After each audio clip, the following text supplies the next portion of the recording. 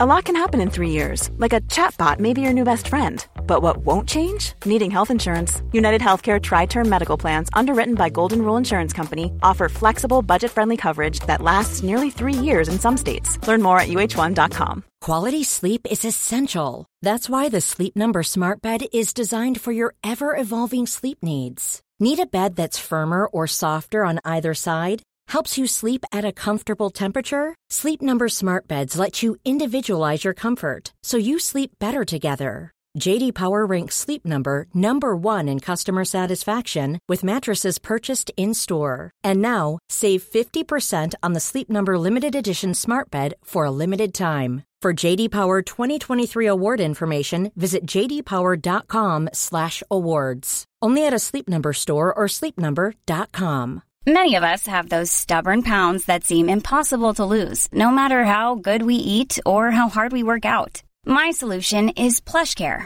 PlushCare is a leading telehealth provider with doctors who are there for you day and night to partner with you in your weight loss journey. They can prescribe FDA-approved weight loss medications like Wegovy and Zepbound for those who qualify. Plus, they accept most insurance plans. To get started, visit plushcare.com/weightloss. That's plushcare.com/weightloss. Vissa härliga njutningsgrejer har man ofta så nära sig utan att man tänker på det. Någonting som är så himla härligt är ju att kolla tillbaka på minnen. Alltså kolla i gamla fotoalbum. Titta på videos från... Alltså jag skulle vilja kolla på när du var liten och går i någon gullig body och du vet så här. Eller prata om saker man har varit med om tillsammans. Det är så himla härligt. Och vi har en skatt på Instagram utan att tänka på det. Eller jag har i alla fall inte tänkt på det. För man kan ju gå tillbaka i sina stories i arkiv. Och vi personer som lägger upp mycket från när vi till exempel reser eller fester eller såna här saker. Då kan man gå tillbaka till precis det datumet som man åkte på till exempel en resa. Till exempel nu när jag och Henrik var i Italien. Så kan jag och han ligga hemma i sängen och kolla på hela resan. Eller bara när man sitter på flygplatsen hem. Att kunna kolla på hela veckan som har varit så man glömmer sig. Sammanfattningen. Ja, det där är så himla härligt. Alltså man kan ju sitta och kolla igenom ett helt år om man vill. Bara på story på Instagram. Du känner inte igen dig så mycket för du lägger inte upp. Alltså om jag ska kolla igenom mitt år. Alltså jag får ju upp så här 3 år sedan och vad det nu kan vara på olika. Men alltså jag tar ju kanske 4 bilder i månaden. Så det ett år går ganska fort för mig att kolla igenom. Du menar nu i mobilen? Ja. Jag menar alltså på story på Instagram. Jo men där har jag aldrig lagt upp något. Nej precis, man kan ju göra samma sak i mobilen. Men då känns det mer som att då kommer det 10 selfies, någon konstig ekorre, alltså sådär. Bara konstig ekorre. 4 ekorrar. 3-4 ekorrar, kanske en bild på en bil, vad vet jag. Men det är verkligen ett tips för de som lägger upp mycket på story att gå tillbaka och kolla. Och det här är ju också, ligger ju väldigt nära det som jag har gjort flera gånger när man till exempel har midsommarfest och nyårsfest och alla kopplar ihop sig till en story på Snapchat. Så att alla postar i samma story. Man kopplar ihop personer, ja. Det är helt troligt. Så att dagen efter så kan man kolla på allas stories. Det här är du verkligen så mycket det. Favoritsyssla för dig. Ja men alltså det är något så innan kan jag säga allihopa nu. Och sen på morgonen när du vaknar då får jag skörda en viss ekorre krypa ner bredvid i sängen så vi kan snabbt kolla på alla stories från gårdagen. Alltså, jag kan lägga mycket tid och energi. Jag kan vara ganska också okej med att vara irriterande på det sättet att jag tycker alltså tycker att jag är irriterande och tjatig nu ni 20 personer runt midsommarbordet när jag går omkring och pickar er på axeln och frågar har du lagt till, vad heter du? Jag kan göra åt dig, jag tar din mobil. Men dagen efter, då kan jag säga att det är några som njuter. 20 personer runt en lägereld nämligen. Ja, verkligen, det är helt rätt. Måndag, lika olika.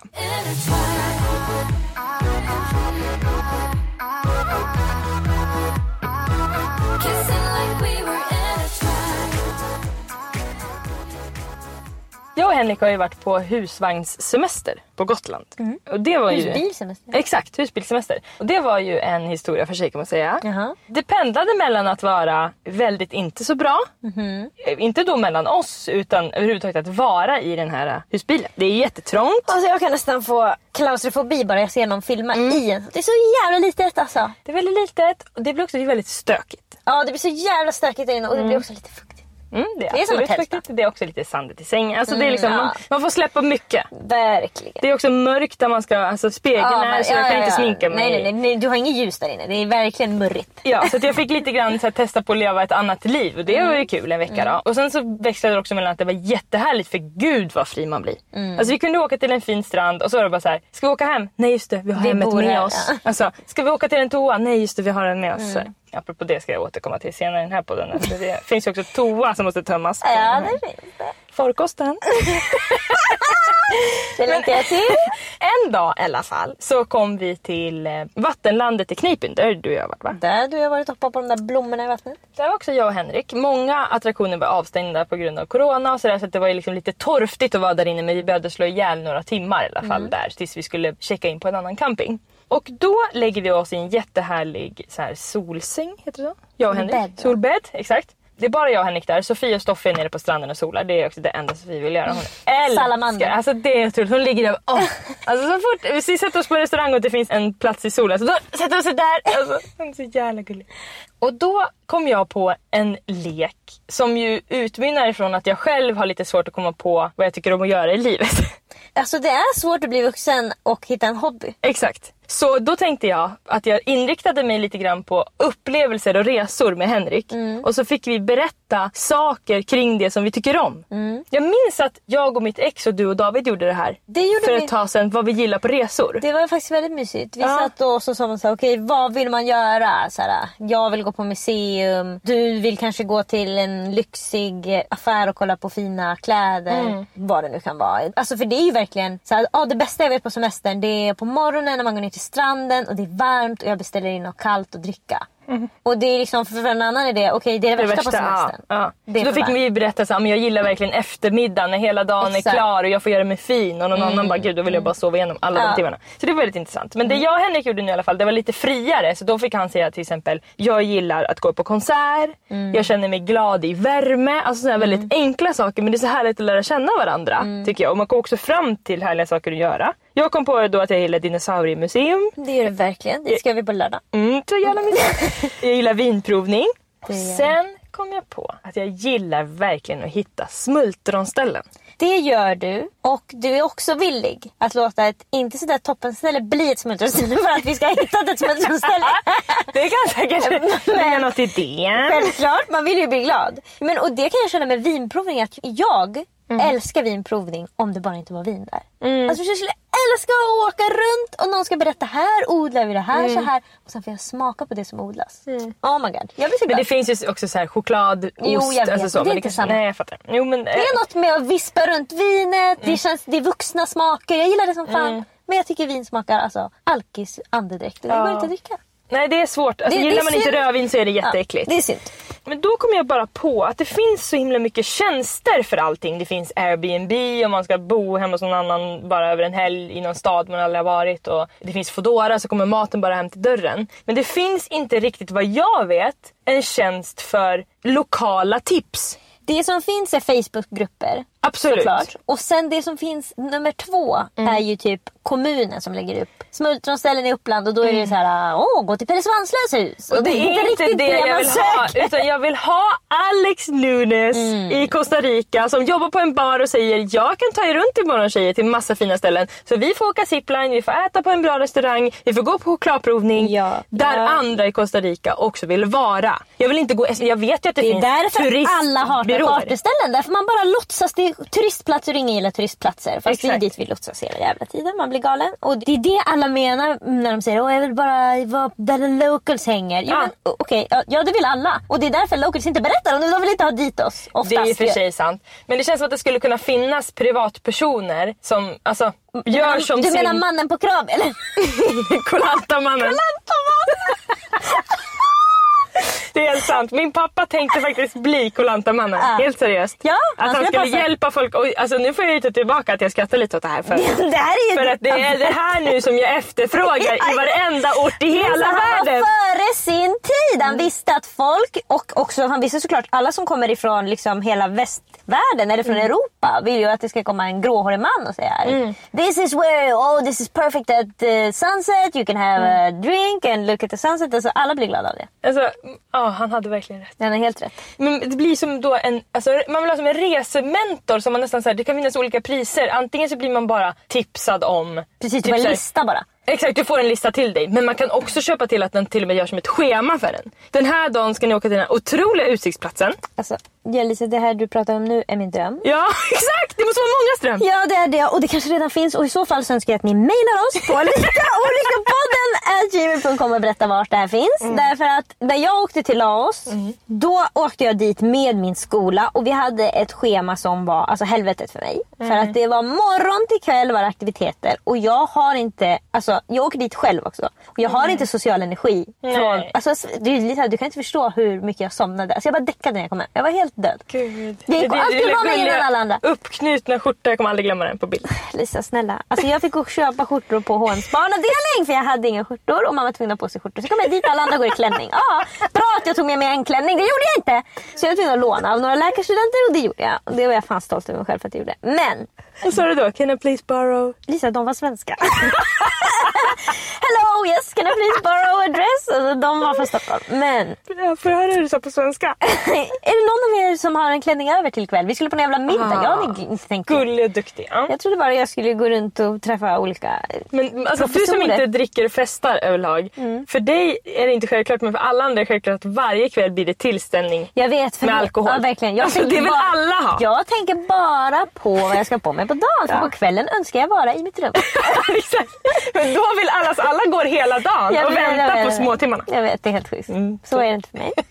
Men då hade vi alltså, det var ju från morgon till kväll. Och alltså det finns ingen resa jag har så mycket bra minnen ifrån. Nej. Vi var på otroliga ställen. Och en till sak som jag ska säga som är härligt med det är när man får den här listan med de här olika sakerna. Säg att du och jag åker till vilken stad som helst i hela världen. Och så får vi den här listan och sen så kan vi bestämma oss för vi skiter i den här grejen. Precis. Det älskar vi. Det älskar vi mest av allt. Nu är jag för trött för att göra den här grejen. Ja. Det svåra är ju att alla vill se lite olika saker. Så det kanske till och med skulle vara lite olika teman. Ja, precis, ja. Det är verkligen. Vad var ditt favoritämne i skolan, frågar de bara. Det första frågan bara, det var matte. Okej, då har vi matte. Då kanske bara... man ska... Ja, så här är det i tjänsten. Det kan jag komma på. Det är ett formulär som man tar i. Vill du få tips om museer? Ja, nej. Ja. Vill du få tips om otroliga restauranger? Och vill du då ha skugga eller sol? Gillar du dagtid eller småtimmarna? Ja. Gillar du gammalt eller nytt? Verkligen, det är ju verkligen. Ja. Lyx eller ska det vara bohemiskt? Ja, vad är det för pris på restaurangen? Det här måste finnas.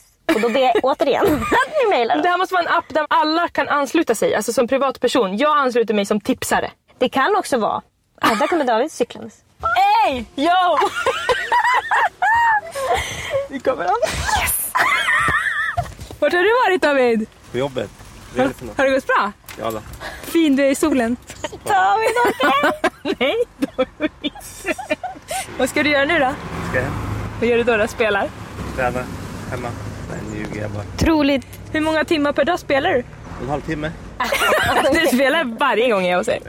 Jag ska vara ärlig och berätta att, helt ärligt. Svara ärligt då. Handen på hjärtat. 2-3 timmar om dagen 90 minuter. Ja, mer är det. Men jag tycker det är mysigt när du spelar. Ja. Ibland så kan jag höra väldigt gulliga konversationer du har med olika folk du spelar med. Det är mycket, va? Ja, det är. Det är mycket. När du coachade Dim när han ska börja gymnasiet. Frågan om folks barn har jag hört. Ja, det gjorde det. Fan, jag har koll.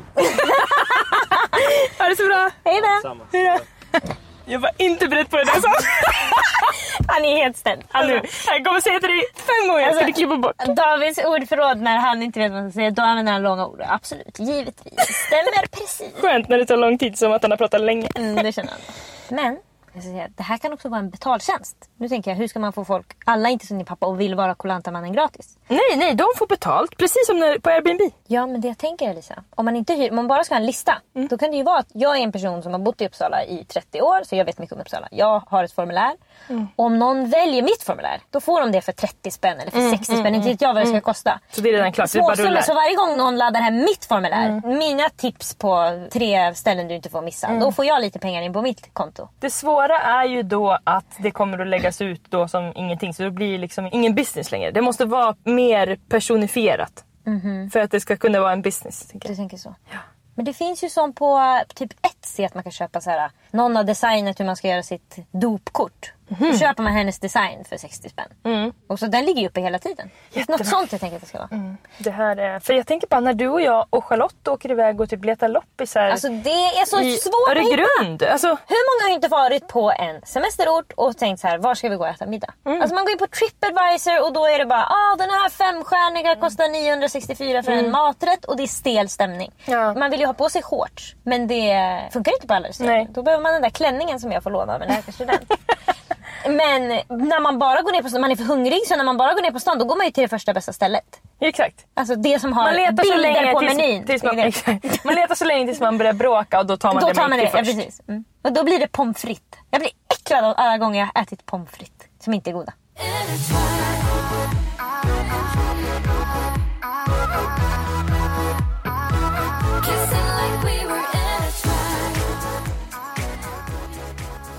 När vi hade varit på den här husbilssemestern då, en vecka. Vi var både på Tofta camping och sen åkte vi till Sudersand camping uppe i Fårö som är otroligt vackert. Då är det dags att tömma den här. Det är liksom som en låda som är under toan. Som man bajsar samlas och kissar i. Där allt samlas. Som man sen då för hand ska tömma genom liksom, det är som en snabel som man drar ut och så tar man av locket. Och så häller man ut och sen måste man hälla i vatten i och så hälla ut igen liksom några gånger. Vart? Ner i en toa bara. Ner i en toa? Man får åka till en toalett. På campingen så finns det en viss, det heter något fint ord, att tömma bajset. Latrin. Exakt, något liknande. Och då tar jag då för givet att det är Henrik som ska göra det här. Det förstår jag att det är. Jag tänker bara, alltså det är så dumt och jag tänker bara, men det här är ju killar för jag tänker det här hade pappa gjort. Men då kommer det fram, när det här ska ske, att Henrik inte har gått på våran toa en enda gång.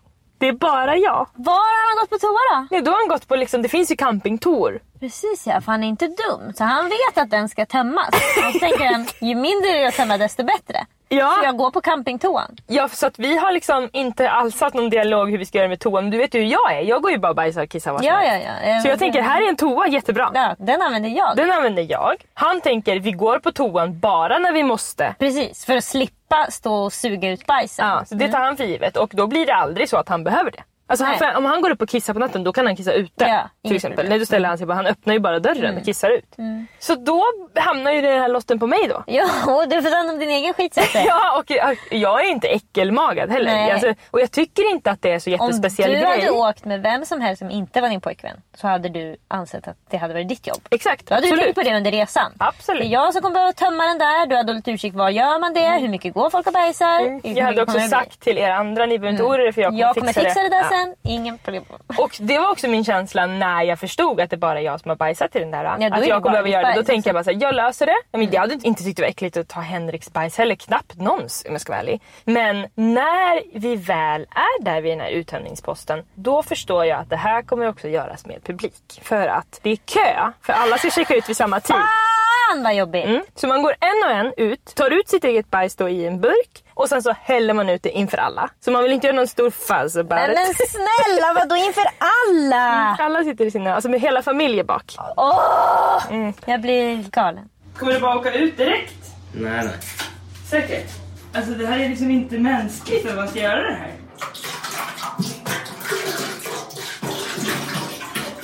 Det är bara grönt som kommer ett vatten.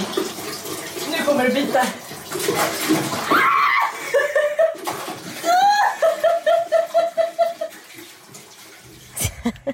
Nej, det var en sån jävla upplevelse att hälla ut det där alltså. Jag tänker att så här, det där är ingen stor grej för mig. Jag tycker inte det är äckligt. Jag tycker inte det är så farligt när det luktar. Eller jag tycker inte det är så farligt med bajs och kiss. Jag är inte liksom, jag blir inte så ofta äcklad. Nej, men det blev det. Men när jag stod där och skulle hälla ut, och det blir så speciellt också att Henrik ska stå. Ja, man ska se bara ditt bajs ramla ut. Vi vet att det bara är mitt bajs. Det känns inte kul. Det är inte heller bara ditt bajs. Det är ditt bajs som har legat i den där lådan i flera dagar. Och bara var mognat. Det är... Man blir ödmjuk när man tvingas göra såna här saker. Det är då man förstår hur glad man ska vara. Att det finns rinnande vatten och att man alltså har en toa som funkar. När sånt där försvinner, alltså då inser man att man är bara ett jävla djur som inte klarar någonting. Det ska också berättas att våran husbil fungerade inte. Elen fungerade inte, vattnet fungerade inte. Alltså, det var som att vi bara bodde i ett liten låda som åkte omkring. Så som tur var hade vi Stoffers och Sofies som vi kunde ladda telefonerna och sådär. Men så att, alltså, vi bodde så enkelt i den där. Det liksom, var det mörkt, då blev det mörkt. Alltså, det var otroligt. Det var verkligen en omställning och alltså, viktigt ibland att bara leva sådär. Det är faktiskt det. Då och då måste man bli påmind om hur mycket man älskar elektricitet och rinnande vatten. Och att kunna spola i toaletten.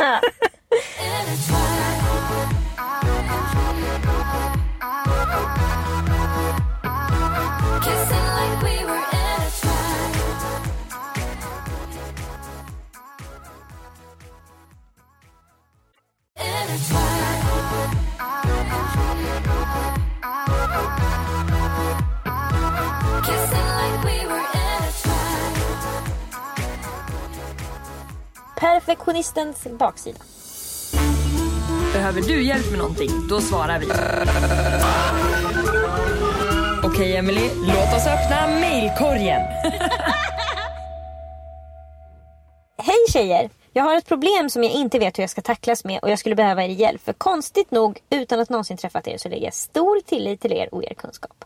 Kulle. Det är lite skrämmande. Ja, det är ofta i den här podden som jag bara säger konstiga saker och sen efteråt säger folk jag gjorde som du sa och då minns jag inte vad jag sagt. Men så är det mitt vanliga liv också. Så, jag är en perfektionist har jag insett. Men vad fan Emily, du säger alltid bra grejer. Absolut. Jag tycker verkligen det. Jag låtsades vara ödmjuk. Lite sådär.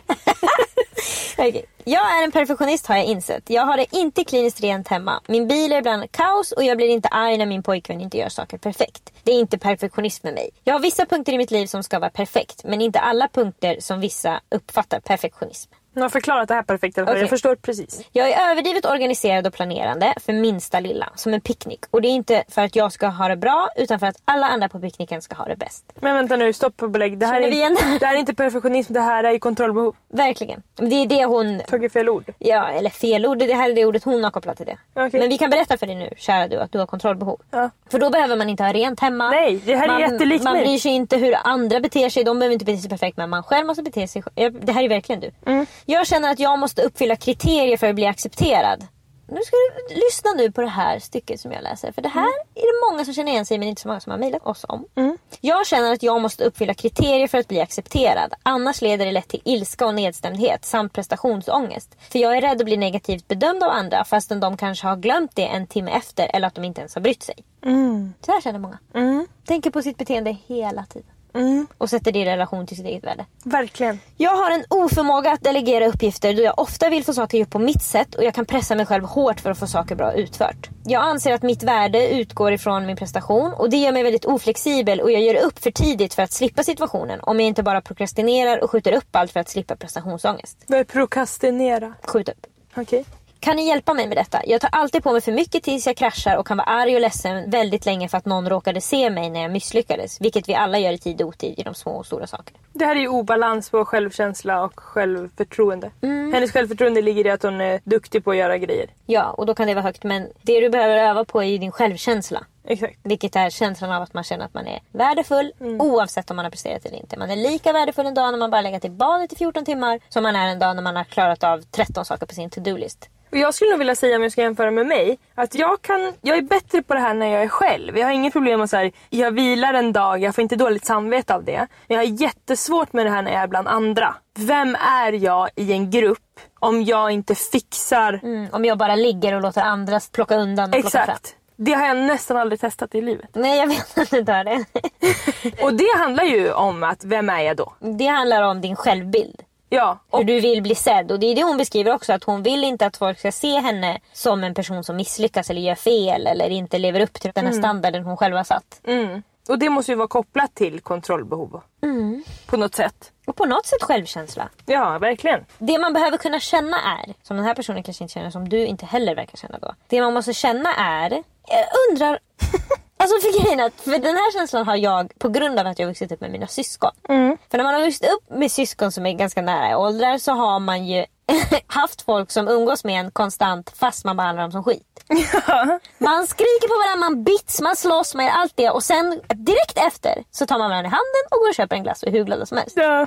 Man vet att det finns inga villkor som skulle kunna få den här personen att lämna det. För den har inget val. Ni lever på samma adress och det är era föräldrar som bestämmer. Om föräldrarna säger till min syster, du får ta med dig Emelie nu. Det spelar ingen roll att du inte vill ha med henne. Och min syster går liksom 3 meter framför, då går jag bara bakom där. 3 meter bakom, jag vet att jag får följa med dit hon ska. Hon kan inte bli av med mig. Jag märker att hon inte vill att jag ska vara där. Det spelar ingen roll. Så många gånger jag har sagt till mina föräldrar, jag vill vara med när hon leker med sina kompisar.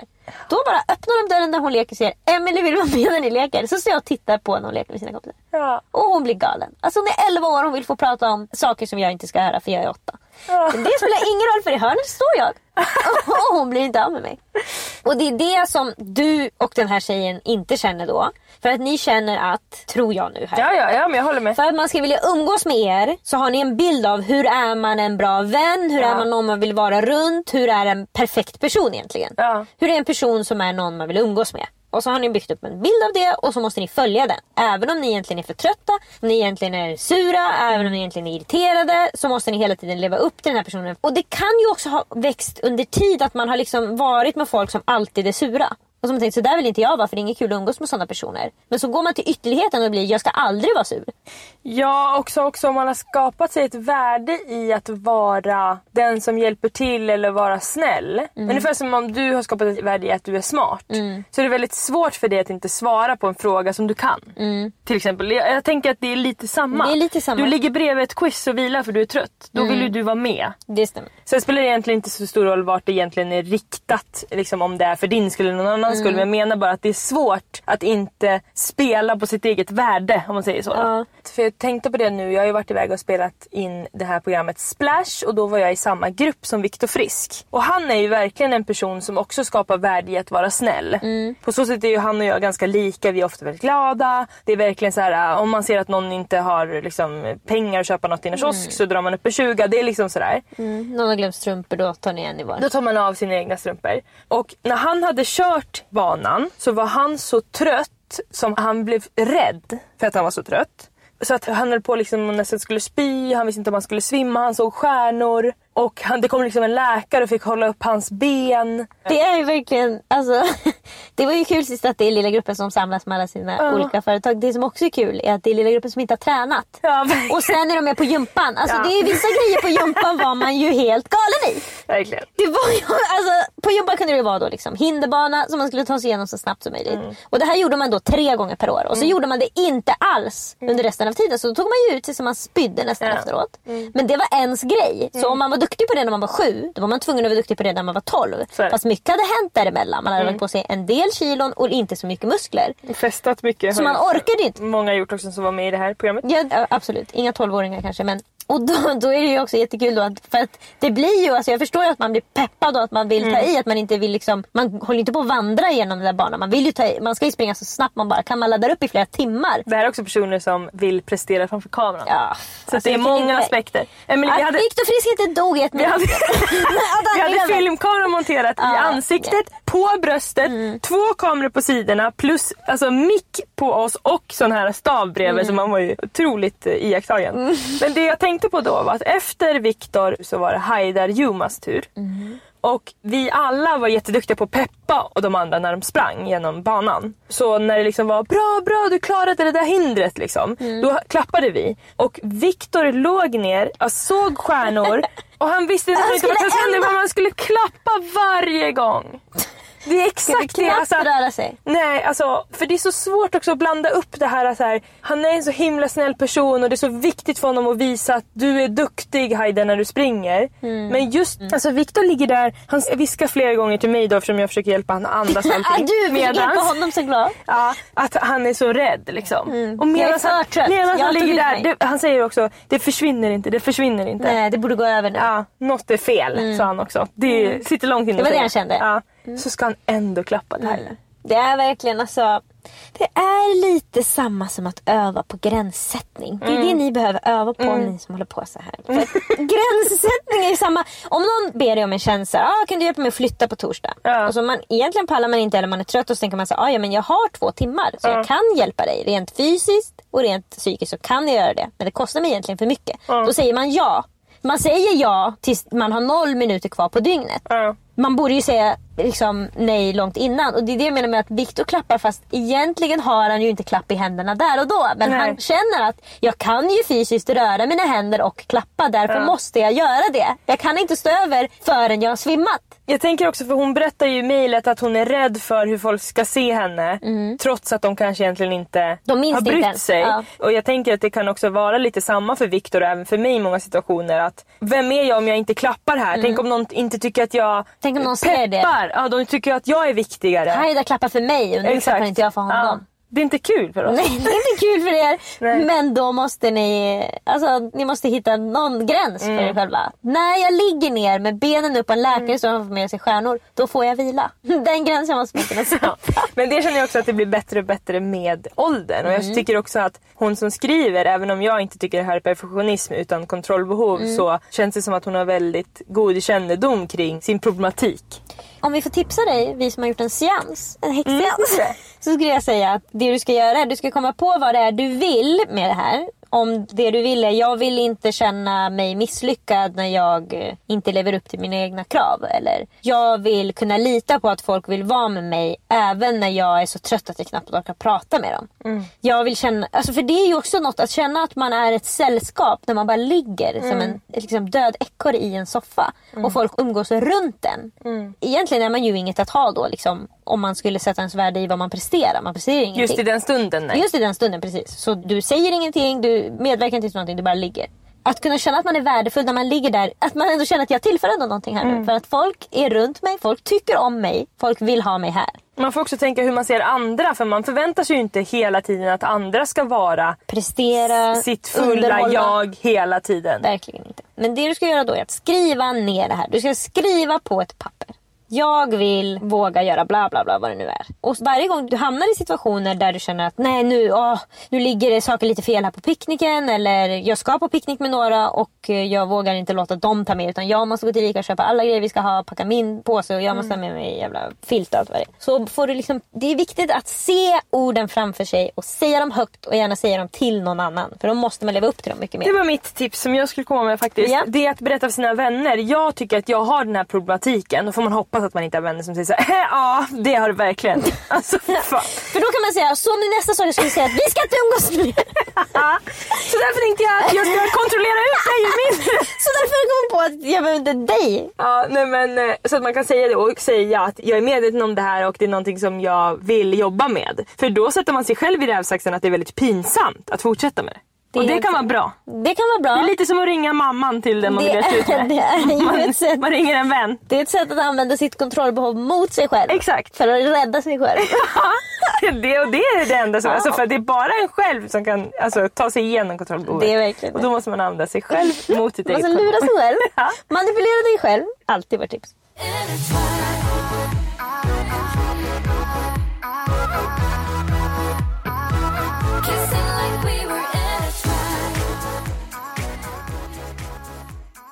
Jag har ju berättat i podden om att jag har haft en sömnparalys i mitt liv. Det stämmer. Det är också den enda jag har haft, så jag ska inte berätta om någon sömnparalys nu. Hur går det för dig med dem? Det är då och då du. Det är då och då du? Det är det? Ja, jag drömde faktiskt inte. Jag jobbade med mardröm för ett tag sedan att det var en man som tog sig in i mitt och Davids sovrum och jag skrek till David, spring och hämta hjälp. Han sprang och hämtade hjälp. Mannen visar mig att han har en kniv. Jag tar kniven från honom. Jag försöker visa mannen att jag menar allvar, så jag liksom skär honom lite i armen. Så han ska backa, tänker jag. Då kommer han mot mig igen. Inte. Alltså då känner jag nu. Så då skär jag så djupt in jag kan i armen. Så det nästan går av. Den hänger bara som en slamsa. Så då försöker jag ändå liksom, jag vill inte att han ska dö. Så jag försöker liksom hålla min hand där det blöder så att han ska sluta blöda. Då brottar han ner mig på sängen så vi ligger och brottas. Jag försöker inte bli mördad, samtidigt inte mörda någon då. Jag trycker också min hand mot hans tinningar så att hans panna blir som... Alltså det är som att jag trycker sönder hans huvud. För att jag vill få honom att... Han försöker bita mig så jag försöker få honom att sluta. Och så försöker jag ropa på David att nu har det eskalerat. Jag tror att du måste komma tillbaka. Om du inte har fått tag i polis hittills så är det dags för dig att rycka in. Men då är jag så täppt så att jag kan inte ens ropa då av någon anledning. Det är en dröm i alla fall. Så då vaknar jag och då står ju såklart den här mannen i mitt sovrum när jag öppnar ögonen också. Så det kan bli så då. Ja, men jag ser ju bara som en gestalt. Men du vet, i hjärnan fattar jag. He's here again. He's still here. He's back. I alla fall armen är läkt. Så det var en mindre trevlig sömnparalys jag hade för ett tag sedan. Men är du fortfarande rädd då när du vaknar? Alltså jag får ju liksom adrenalin på slag och det tar några sekunder. Men jag är så jävla... Alltså då känner jag också att jag egentligen skulle vilja tända lampan. Men då liksom, det jag gör då David, det är ju liksom... Det är väl så länge sedan som att han betingat honom. Att då liksom buffar jag lite på honom. Då kommer han ju runt och så får jag liksom lägga han armen och benet. Alltså han är de tyngsta låren. Jag parkerar, då får jag liksom ligga i hans famn. Så då känns det tryggt. Ja. Då kan jag som någon. Men jag blir inte så rädd längre. Alltså jag har verkligen blivit avtrubbad av att bli rädd. Otroligt. Jag har slutat med det bara, jag orkar inte. Jag fick i alla fall upp en bild för ett tag sedan på de 4 vanligaste sömnparalyserna. Berätta gärna, jag ser. Då är den är den här då. Asphyxiation, alltså att de stryper dig. Massa händer på kroppen här. Det är ju det här troligtvis som Charlotte har fått. Absolut. Tänker jag, någon form av. Och sen finns det shadow figures. Det är den jag får bara då, som där är mannen då som står. Stämmer, det har man ju sett både 3 och 4 gånger. Mina tår ser jag på bilden. Bra. Som står. Det är så. Och sen är det ju då demons sitting on you. Ja tack. Jag brukar faktiskt inte se dem sitta på mig. Jo, ja precis. Med ansiktet rakt framför mitt ansikte när jag öppnar upp. Fuck. Det vet jag gärna nära då. Men ofta står de faktiskt vid sidan av sängen skulle jag säga. Sen hittade jag ju då det som jag fick. Nämligen hänger uppe Ghost. Ceiling Ghost! Den där har jag haft också sittande uppe på hörnet som Spindelmannen. Jag hade ju, den hängde ju lite mer mot taket. Men jag tycker att det är så otroligt att få på papper att det är på riktigt. För att när man har, nu har jag bara fått den här en sömnparalys och det gick väldigt fort. Det var inte jättetydligt men jag blev väldigt, väldigt rädd. Och jag kände att det jag såg jag. Men ju mer timmarna gick, för jag somnade inte på ett tag, så tänkte jag det kanske inte var någonting, det kanske bara var en dröm. Så man får ju sånt otroligt kvitto på, där har hon liksom the ceiling ritat den, med långa håret. Och det är så sjukt också att andra har också sett det här. Alltså alla Lisa har det. Men hur det är det vår hjärna bygger ihop? Hur är det möjligt att alla ser samma? Samma, tänkte jag lite på. Ja, det tänkte jag lite på. Ja, det är sjukt. Det är verkligen sjukt. Alltså vi är så jävla nära varandra, alla människor världen över. Är det bara antingen blir man strypt eller så är det någon som står runt sängen eller så sitter den på det eller så hänger upp i hörnet. Det är de 4. Ja. Alltså vad fan? Ja, det är de 4 bara. Gång på gång kommer de bara runt. Det bara går runt. Otroligt. Hos alla. Det är så jävla äckligt och sjukt. Och så alltså vi är samma skrot och korn. Men vi tror att vi är så otroligt unika. Bara vi som har sett Ceiling Ghost. Alla har sett den. Alltså googlar man sen på lite, inga trevliga bilder. Nej, alltså man har ju legat där mot skit. Det är ju också att man ser ju ingenting första sekunderna. Men då vet man. Ja, alltså, i vanliga fall ser man ju inte heller så mycket. Även om man inte har en sömnparalys när man vaknar mitt i natten och det är mörkt. Så ser ju stolen ut som att det står någon där. Alltså, det är man ju van vid. Ja. Men det här brukar oftast vara på platser där stolen inte är. Och oavsett om man blinkar 1, 2, 3 eller 17 gånger så står det kvar. Det är det så ligger man så här och kollar. Ja, det är man verkligen. Man spärrar upp ögonen. Man försöker stirra och bara se det jag ser nu. Eller vad är det som pågår. Man vågar inte röra sig. Det kan man inte heller. Ja. Den bilden som jag ofta känner igen i är ju, det finns så jävla många roliga bilder där det är min första sömnparalys. Alltså då är man ju jätterädd för mörker. Ja. Och sen när det är liksom jag efter 50 sömnparalyser där jag är nu, då är man bara så gosa med demonen, man är helt alltså chill. Man bara parkerar sig. Ja, man parkerar sig direkt. Maila oss på likaolikapodden@gmail.com så kanske vi svarar på er fråga. Ha det så bra ni! Hejdå!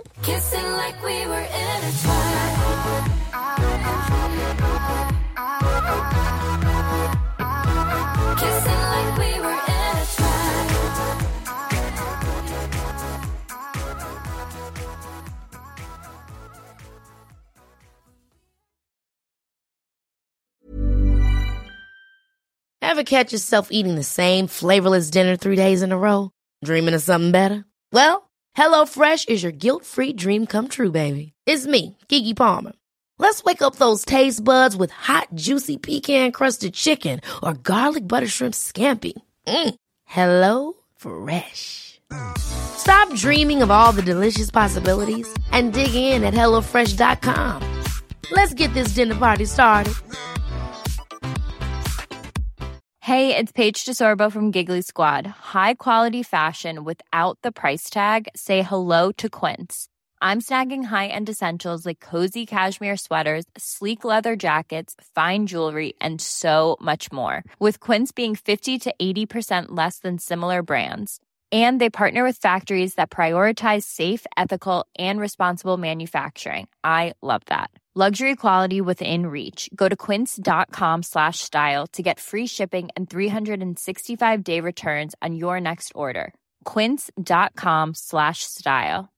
Imagine the softest sheets you've ever felt. Now imagine them getting even softer over time. That's what you'll feel with Boll & Branch's organic cotton sheets. In a recent customer survey, 96% replied that Boll & Branch sheets get softer with every wash. Start getting your best night's sleep in these sheets that get softer and softer for years to come. Try their sheets with a 30-night guarantee. Plus, get 15% off your first order at bollandbranch.com. Code BUTTERY. Exclusions apply. See site for details.